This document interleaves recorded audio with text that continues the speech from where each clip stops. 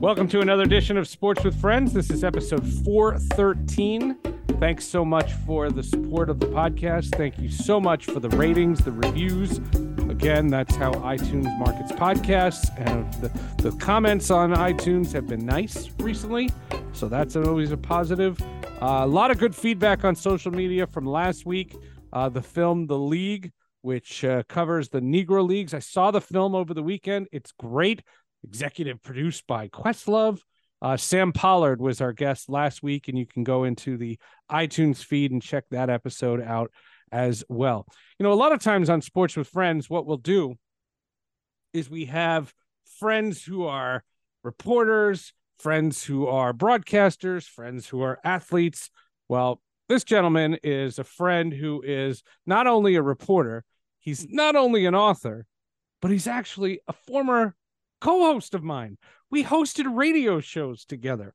As a matter of fact, a little known fact in the MLB radio history, on March 1st, 2020, I hosted my first MLB radio show.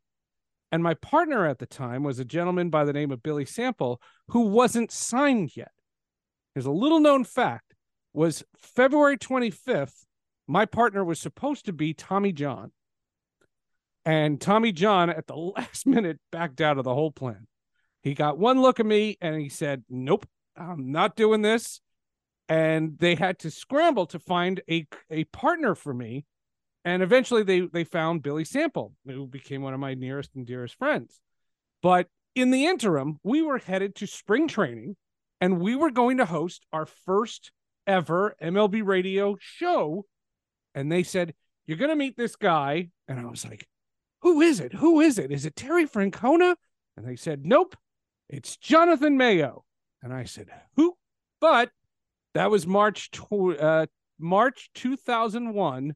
And now I call him one of my favorite people on the face of the earth. He is the author of a new book. It is titled Smart, Wrong, and Lucky: The Origin Stories of Baseball's Unexpected Stars. Interesting title. It's an interesting book, and he's an interesting guy. Let's welcome Jonathan Mayo to the podcast. Jonathan, do you remember we were sitting outside?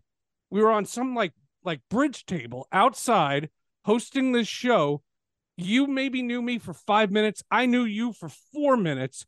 It was the most unfamiliar thing. It was this brand new job for me, at least. You had been there for a while.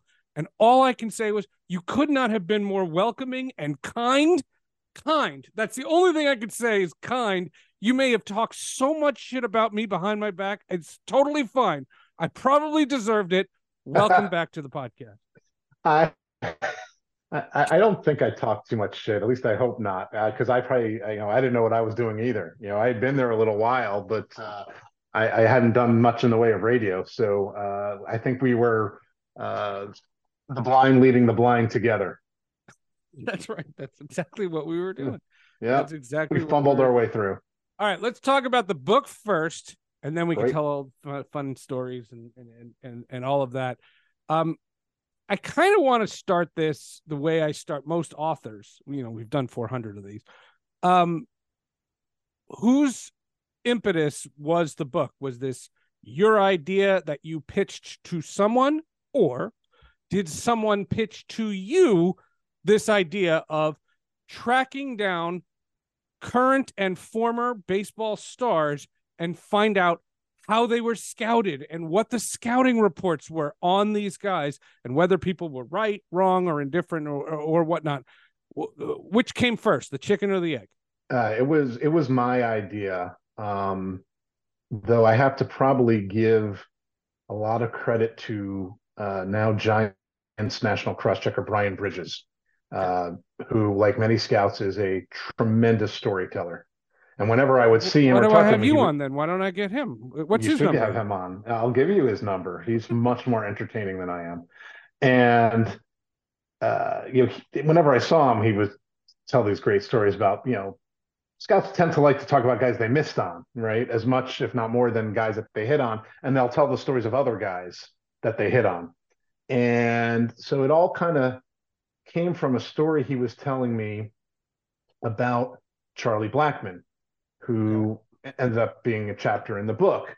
And it started out as I did an oral history during the pandemic. So everyone had free time, including Charlie, who was very gracious with his time with me. But Brian Bridges had drafted Charlie Blackmon as a pitcher out of high school. Wow. Charlie Blackmon did not hit until his senior year of college at Georgia Tech. This whole book is guys like that. That's what so this whole book is. This whole book is. Yeah. These are what the scouting reports said at the time, and then what the careers turned into. Right, and of course, all these scouts are too smart. I give them the opportunity every chapter. I didn't make it into every chapter, but every interview I did, I said, "Okay, now's your time." You knew that Charlie Blackmon was going to be the best hitter in the National League, or you knew that Jacob deGrom was going to be the best pitcher on earth. They're all too smart and been humbled too often. Again, they've missed more often than not, and those are the stories they like to tell as well. But having a book with a bunch of pictures of people nobody's ever heard of, that's not going to sell. So I decided to do the success stories, the later round picks, the Albert Pujolses of the world, guys like that. And this was my idea that I pitched, as opposed to, I wrote a book 15 years ago called Facing Clements and was talking to hitters. Yeah. I didn't have a podcast then. I would have put you on then. Yeah. Well, I appreciate that. That goes down as one of the worst cases of bad timing in publishing history because he got pinched for the Mitchell Report right when you wrote the book, right? It was at the printer when the Mitchell Report came out, and I was like, "Oops." But that whole thing. But that was more an editor. We had an idea, and then we cultivated together. But this one was completely my baby, and sort of stems from the fact that I spent so much time talking to scouts, on the regular for my day job. A lot of people who are going to listen to this don't know your whole story. You came to MLB in 1999. So that's 2 or even maybe 3 years before I did. The reason why I bring that up is you were a reporter. To show how old I am? No. I want to go there. You said that, not me. That's true. You were going along. You covered a team for a while. You covered the league for a while, and I don't remember the year. I'm sure you do. All the years kind of blend together. I was there from 2001 to 2008. You transitioned from a major league reporter to the ultimate minor league reporter, and we were close, but I don't think I ever had this conversation. It's one of the things that I think this podcast brings out, because you have these kinds of conversations that I don't think at a bar in a hotel you would ever have this conversation. But I always thought it was, if I stay as a major league reporter, I'm one of dozens. And if you go on the broader spectrum of all the writers in the major leagues, you are one of hundreds. But if I go to the minors, that's a niche I will own. And I said, wow, what a bold move. Kevin Serwinski covered the minors for a while. I remember that. I do remember the players in this whole thing. Take us through, again, was it your decision? Was it their decision? How did you go from being a major league reporter to covering the minors, which you have now done for 2 decades? Yeah, so 2003 was the first year that I made that switch. So you're exactly right. So 20 years exactly, and 24 years and change since I've been working for Major League Baseball's website, which is just insane to me. And so the one thing I didn't do in the body of I've never covered a team. I never was a team writer. I came in as the first staff writer the site had ever hired in '99. We were a staff of about 4 people. And then in 2001 was when the sort of big expansion, we brought all the club sites in, and I was a national reporter in '01 in that first year of the big expanded site. And then I moved to Pittsburgh, where I've been since, and I was a national reporter in '02, and we had several really, really talented national reporters. There's only so much you're going to do, and I kind of saw that I wasn't really getting to do a lot. of things that I would have liked to have done. And we had other people who were doing it just as well, if not better. And I always liked covering prospects. I learned from my first year how big the draft already was on the website, and had done some draft You and I coverage. hosted the draft for a number of years. Yeah, yeah. Oh my God, I hated that. And Not you, no, not you. I hate I've covering the fair draft. enough. Fair, Oh my God. yeah, it's not an easy lift. Not even not even back then, and it certainly hasn't gotten any easier. But I kind of saw that not only was I not getting to do things that were interesting to me, but we had a need. We had a minor league like page, and we had an occasional part timer spend a little time doing stuff, but we never had anyone dedicated to it. And so it was my idea, but also I saw that I was kind of, I wasn't getting squeezed out, but I wasn't getting opportunities to do sort of interesting stuff. So it was a kind of a good combination of opportunity and need meeting at the same time. And uh, you know I had no idea what was going to come of it, but here we are 20 years later, and I'm still doing it. And it's continued to grow and grow and grow over the years. I look at it, and they have it in all sports. There were people who um there were people who embraced social media faster than others. For example, Adam Schefter. Adam Schefter's not Adam Schefter's not a better reporter than Peter King is. Just as an example, he tweeted more, and so when people joined social media, they said, "Go to Adam Schefter because you'll get news better, faster that way."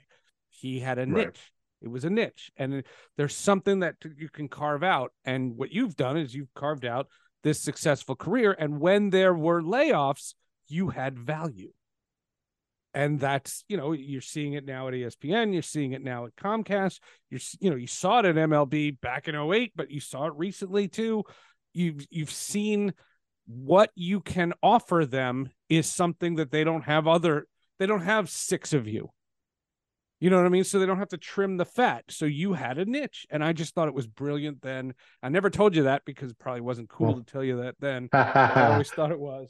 Well, I appreciate that. I appreciate that, especially since you had, some inside perspective just from being part of the company and seeing how things like. Yeah, I think in 2008, I don't know if the draft saved my job, but it saved me from having to do something else. Right. I might have very well become the Pirates beat writer Right. if things had gone differently.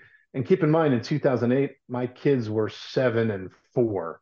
It Right. would have been not a great time for me to suddenly become a beat writer for the first time. Totally. So yes, I've been very sort of clued in to the fact that what I do has helped me continue to Yeah. do what I do.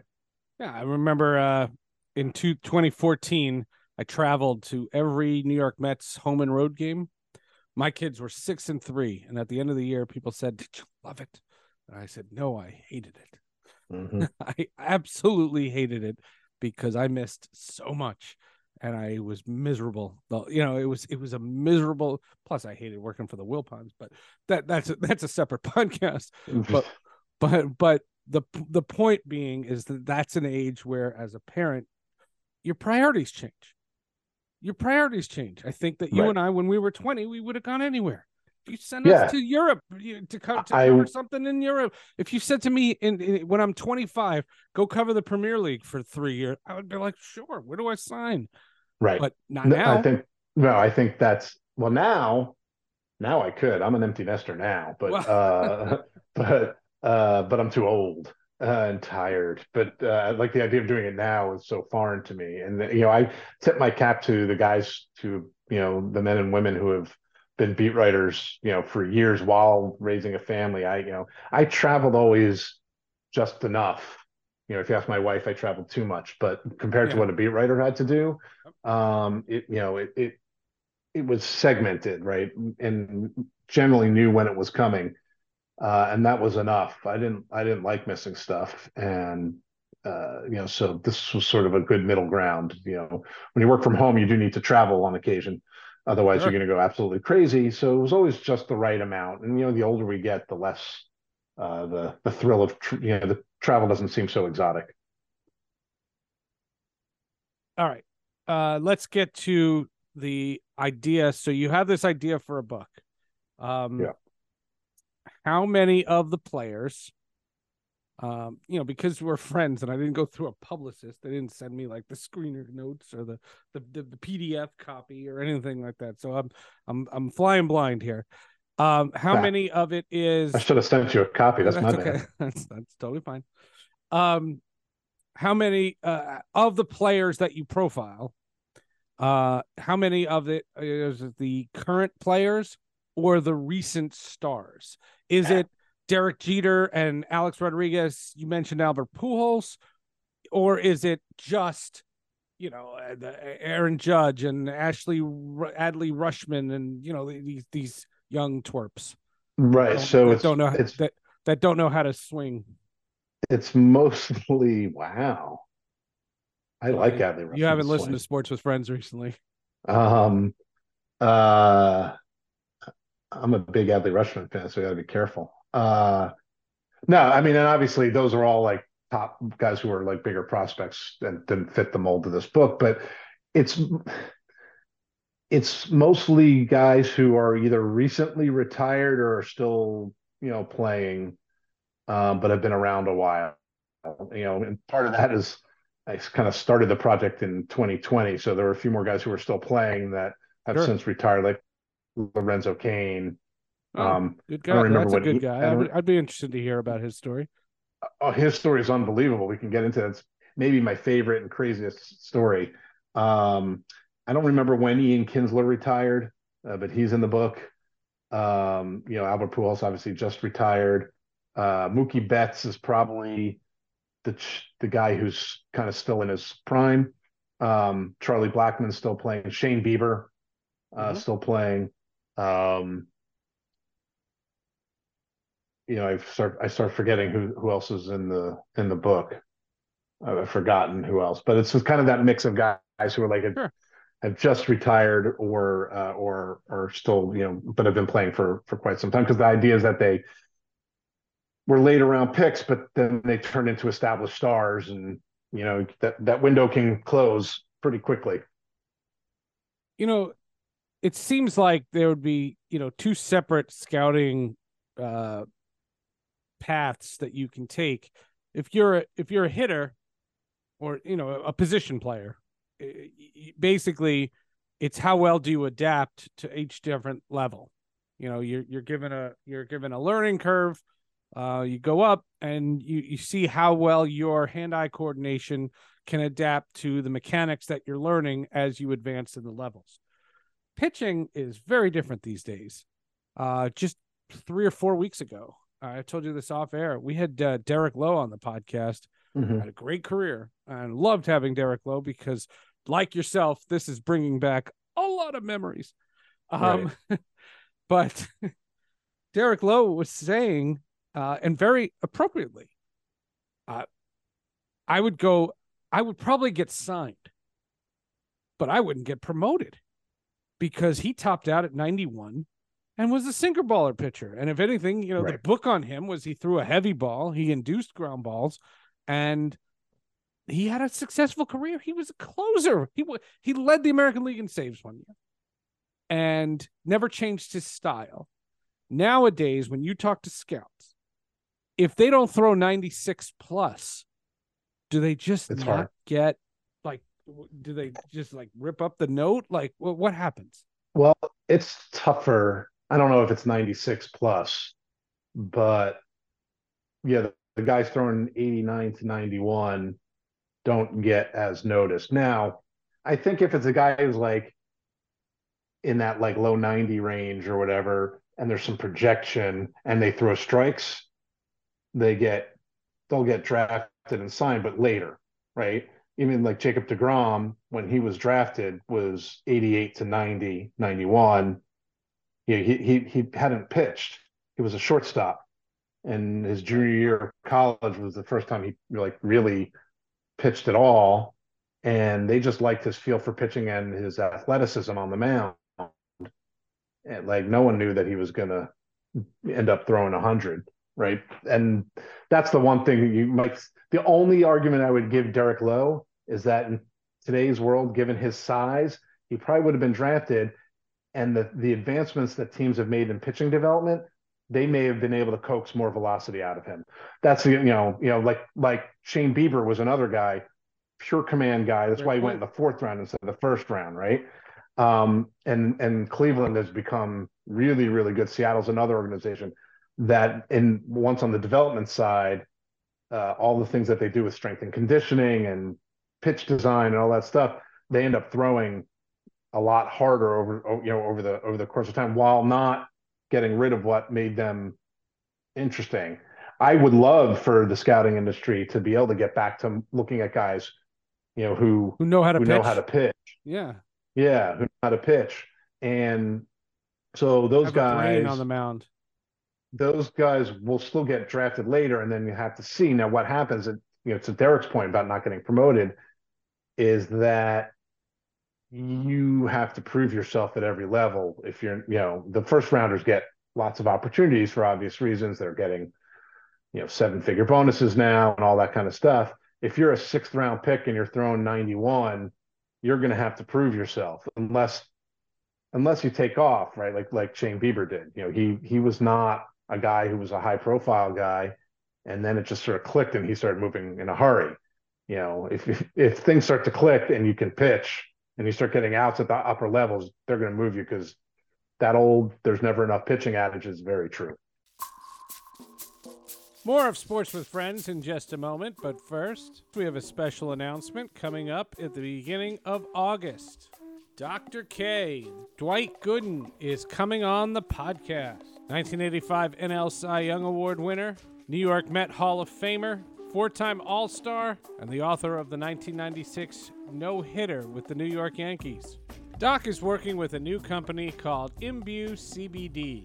Imbue CBD makes products that actually work and make a difference in the lives of the people and pets who use them. That's right, pets. The founders of Imbue CBD have nearly 3 decades of experience in the cannabis and healthcare industries and are passionate about utilizing their expertise and know-how to deliver exclusive proprietary products designed and envisioned to provide outstanding results. I spoke to Doc about why Imbue CBD is helping him with his continued recovery from addiction.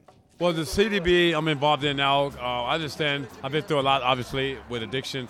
So now I know what pain feels like. I know what pain looks like. So anything I can do with that, helping others that's going through it, with the CBD, the stuff I take, it helps me sleep. My mind's always going. And it just helps me feel better, healthy-wise, help to think better, and everything is good. To see what products they have available and to get 30% off your order, use Doc's code DG16. I don't have to explain why, right? IMBUECBD.com and use the code DG16 for 30% off. And don't forget, August 2nd, episode 414 of the podcast. Dwight Gooden, right here on Sports with Friends. Now back to the show.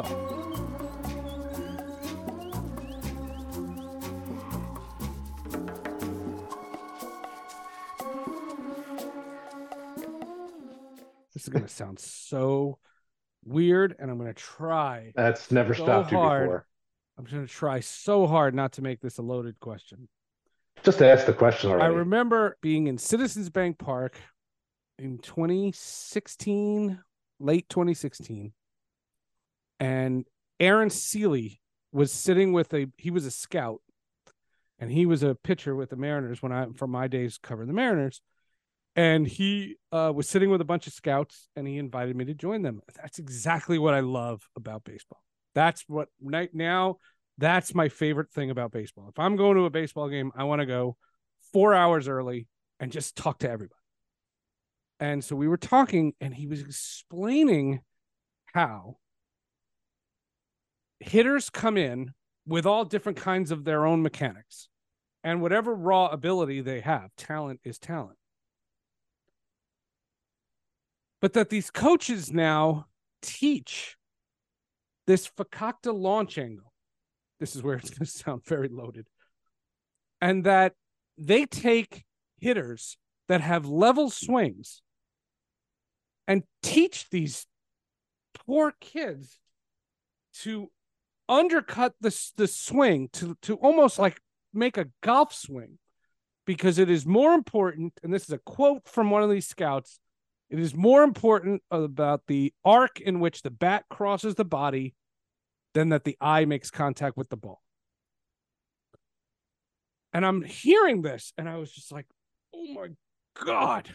And I remember having Jason Stark on the podcast shortly after that.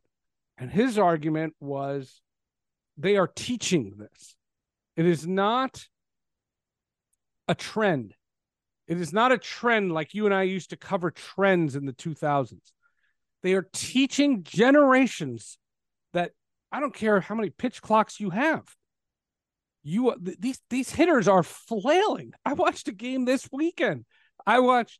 And I saw 2 strikes, 1 strike, doesn't matter. Ahead in the count, behind in the count. They are flailing at the ball. And this is what scouts are seeing? It's a loaded question, but explain this to me, Mr. Minor League Baseball. Yeah, I think you get sort of stuck in a chicken versus egg kind of argument. And the game goes in cycles. So I don't know if every organization is teaching the same thing. There's clearly a greater emphasis on launch angle and hitting for power. That's you can't question that. So that is being taught a lot, and sometimes it's being taught before they even get to pro ball. And so I think what happened is there was a stretch of time where the 2-seam fastball and the sinker was all the rage, right? And so having that kind of swing was an answer to that. And then of course the answer on the pitching side was, well, we're going to start throwing 4-seamers up in the zone. That wasn't a way to beat the shift, so not hit a ground ball. Well, that's part of it. Okay, that's part of it, and power plays. I think the emphasis on data, I'm sure played a part in terms of the thought being that punching a single the other way isn't as effective as hitting a ball over the fence, and that strikeouts are just an out, which is true. Strikeouts are just an out, right? So, I think people just need to live with more strikeouts in the game that's going to happen. But I do think that there's been sort of back and forth in terms of adjustments. And I do wonder if eventually, if teams are continuing to have trouble getting people on base and scoring runs, I guess the only benefit is that there's been an emphasis on seeing pitches and drawing walks in addition, so that you're getting people on base for the 3-run homer. It's like the old Earl Weaver, right? Kind of mentality. Got it. Earl Weaver. I wonder if I would love to talk to Earl Weaver for 5 minutes about today's game. Well, there's a writer here, John Miller, who's working on an Earl Weaver book, and he's going around talking to big league managers about his impact and stuff like that. So, so I do wonder if eventually it's going to kind of go back, because I am starting to see some pitchers going back to adding a 2-seamer back in. If hitters are starting to adjust to their 4-seamer up, or to give hitters a different look. So, and I think when you start seeing the success of some hitters who aren't all launch angle all the time, whether it will shift back. I think the game does go in cycles, and we'll have to see whether this is something that is lasting or is just a trend, as you said, for just now. Well, my biggest complaint with it, I mean, I have a lot of complaints because it's boring, but the bigger complaint is the year. What was the year? Was it before COVID, when they had all the no hitters? It was like 4 no hitters in 1 year. And I watched 2 of them, and I just was like, there's no drama here. Like, I remember watching no hitters. I never saw one live, because if I'm at, the rule is if I'm at the ballpark, there's no chance of a no hitter. I've seen no hitters on TV, And I remember the 7th, 8th inning, the drama of it. These guys do not want to get no hit. And what bothers me, baseball doesn't bother me. What bothers me is when teams are getting no hit and you're getting into this scenario where these mechanics are just, that's what we learned. And this is what we're being taught.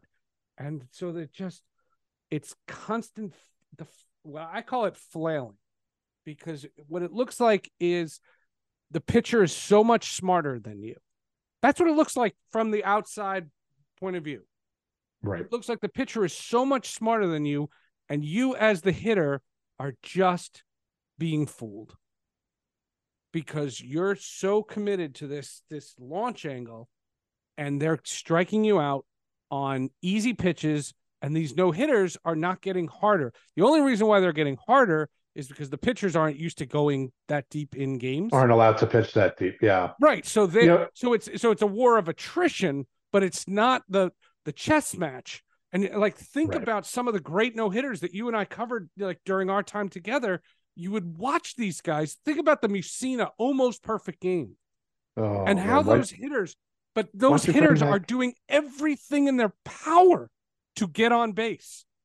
And his job as the third time through the lineup is harder because they're watching and they're trying to make contact.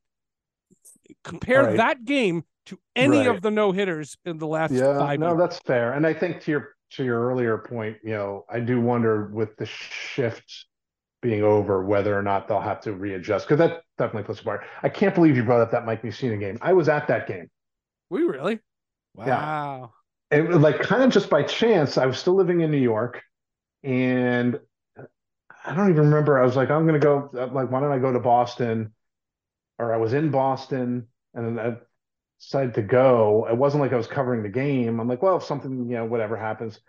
That's at that game. I'm like, now convinced I will never see a major league no-hitter in person. I did see Steven Strasburg throw no-hitter in college, but that doesn't. Cool. That's not the same thing.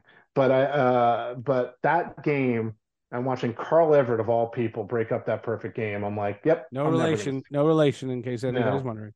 Seth believes in dinosaurs. So I do wonder, like I said, it's cyclical, right? So the shift is gone.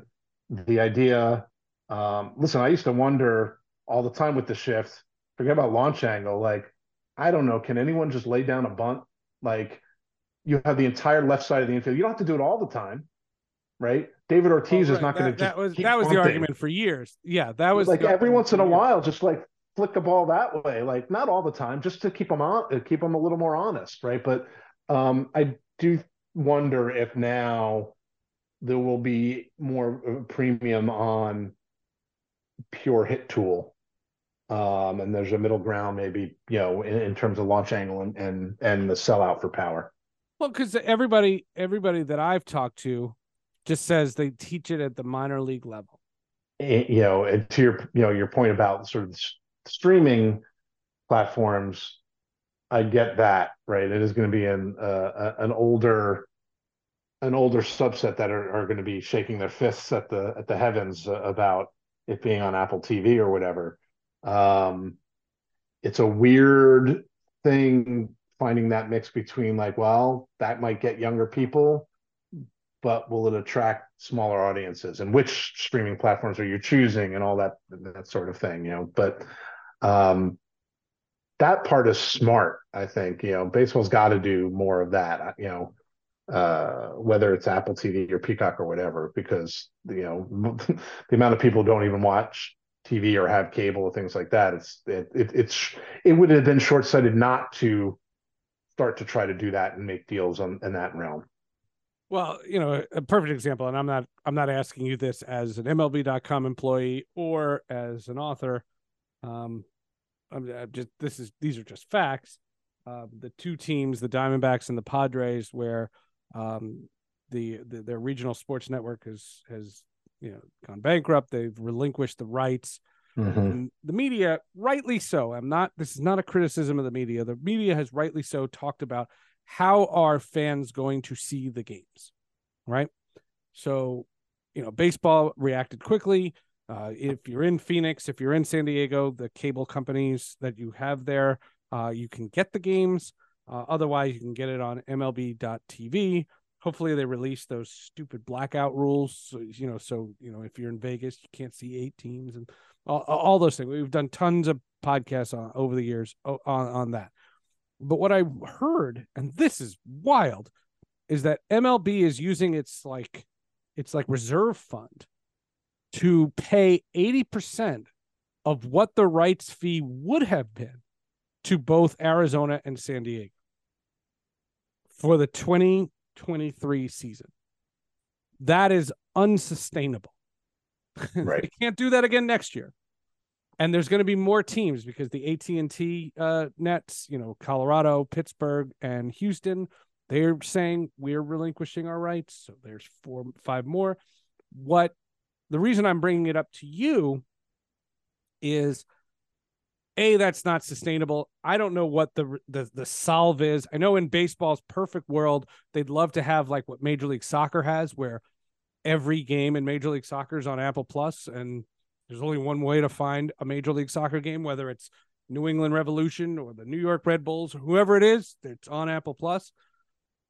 The Yes Network and NESN and Mid-Atlantic Sports Network are going to say, screw you, there's no way we're doing that, because those networks still make money. So it's a civil war amongst the league.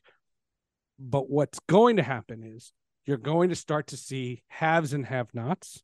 There's going to be payroll disparity more so than ever before. And what my fear is that they're going to, the cuts are going to come in scouting and development, because there are going to be some teams that are going to become what I'll call no hopers. I use that term in NBA terms. There are teams that are bad. There are teams that are no hopers, right? They're the teams that nobody hears about because the NBA doesn't care about them. In baseball, they usually care about all 30 teams. Or at least try to. At least try to. Yeah. And what I fear is that, it's going to start with San Diego and Arizona. It's going to continue with Houston, Pittsburgh, Colorado. It's going to be all these teams that don't have television money. Miami's going to lose their television money next. The way this is all coming, scouting is going to, and scouting is such a vital part of the baseball formulation. It just seems like it's such a vital thing. How concerned are the scouts that you talk to? Is that how tenuous is the business side of scouting?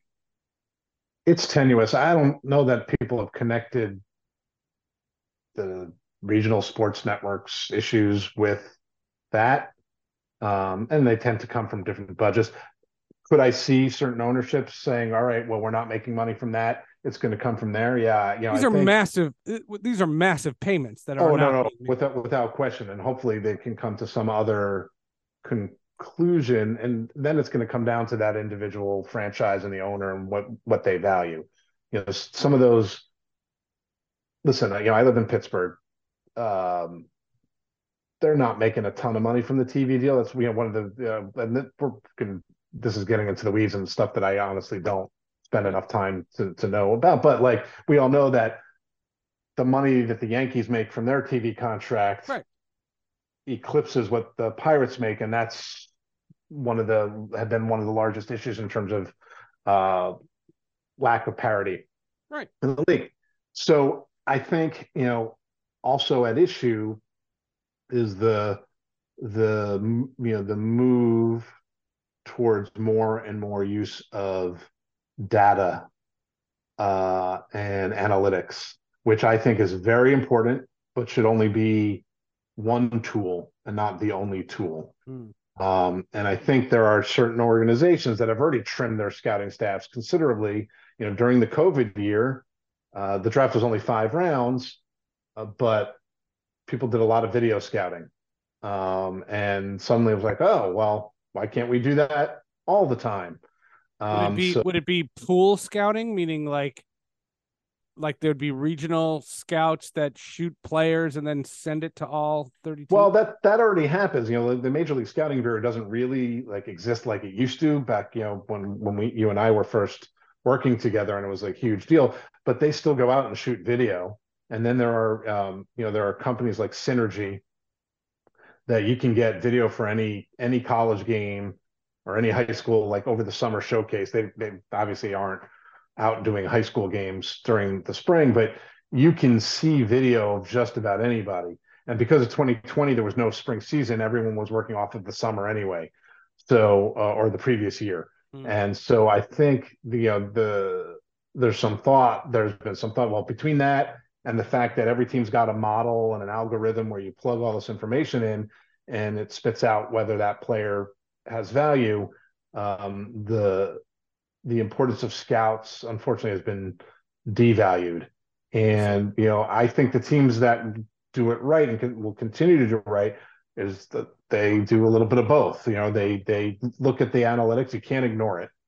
You're doing yourself a disservice, but also going to see a player and how he carries himself and how he plays the game is important. Like, human eye. And there have been too many guys over the years I've been doing this, Seth, who look great in a workout or at a showcase, but they have no feel for playing the game, and you don't know that unless you sit there and watch them and get to know them more than you would. There are benefits to technology. You can do Zooms, you can meet with higher ups with teams a lot more readily than you used to be able to. Now at the draft combine, guys can come in and meet with as many teams as they want. And I think that's great. But without the foundation of having seen them in person, I think you're not getting as full a picture as you possibly can. So that to me is as much of it sounds like in 10 years you have to do a sequel book. A risk to, well, I mean, one of the beautiful things about the book is like I could rinse and repeat, right? Because on the positive side, there are always players who are stars from the later rounds. So I could keep doing this, but it would be interesting to look at it 10 years from now and see how the lens through which they are evaluated has changed. Totally. All right. Enough business. I worked with you from 2001 to 2008. The first 3 years of that were 3 of the greatest postseasons I've ever imagined. The first postseason was Jeter threw Clemens threw at Alex Rodriguez's head. Jeter had the flip. Byung-Young Kim happened. Mr. November. I mean, the 2001 postseason had everything. 2002 was one of the greatest World Series I've ever seen, and that's when the Twins and A's played that classic ALCS. And then 2003, my sister was supposed to get married, and I was going to get in trouble for missing Game 7. Josh Beckett throws a complete game and beats the Yankees and wins the World Series. It just seemed to me like it wasn't just that I was getting to go to the World Series. I was getting to go to some of the best World Series of the last 20 years. Like, they were some of the best. I think it's probably both and, right? You probably wouldn't think of them as fondly if you had watched them on TV. If you're going to be honest. Well, I guess that's my question to you. Like, is that what's a World Series? What's a recent World Series that you say is as classic? A lot of people say the Cubs and the Indians. Is that it? That was a pretty good one. It's tough because I 2001 was the last World Series I was at in person. So they blurred together for me now, especially since half the time I'm like covering the Arizona Fall League. So I don't remember. My institutional memory is terrible anyway. And I remember being in Arizona. I was in the Yankee clubhouse when they were setting up the champagne. Yeah. Tony Womack hits the double. I was in the tunnel. We're all lining up waiting. And you were watching them with the cart We're pushing the car as fast as they can, and they're going, the bottles are going to fall. The bottles are going to fall. What are you doing? Right. And and then Mariano Rivera of all the people, doesn't get it done. I mean, broken bat single. What are you going to do?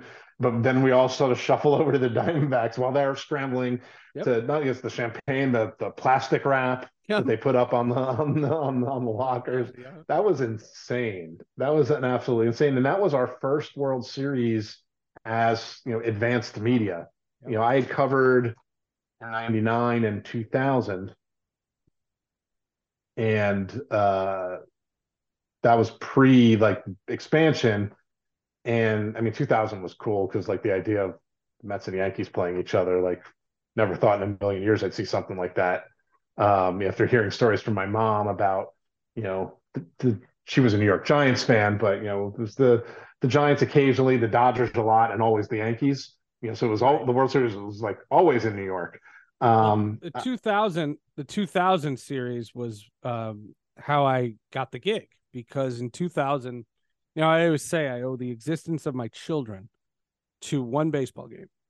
It was Mariners Angels on the last day of the regular season. If the Mariners lost, they don't make the playoffs.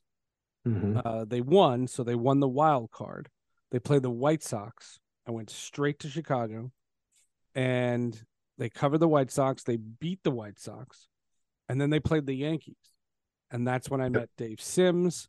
I met Andy Roth. I met Danny G. I met all the people with MLB, and we had lunch together, and we finagled it. So we sat in the press box for one of the games together for that whole 2000 ALCS. That's when David Justice hits the home run off Arthur Rhodes. And I thought I needed to be with them more because they were talking about expanding. That's what the big thing was. They were going to add a second show, and they didn't know I was from New York. And I remember asking my boss in Seattle, the Mariners had just lost. I got this really awkward, awful one-on-one with Alex Rodriguez, where he buried himself.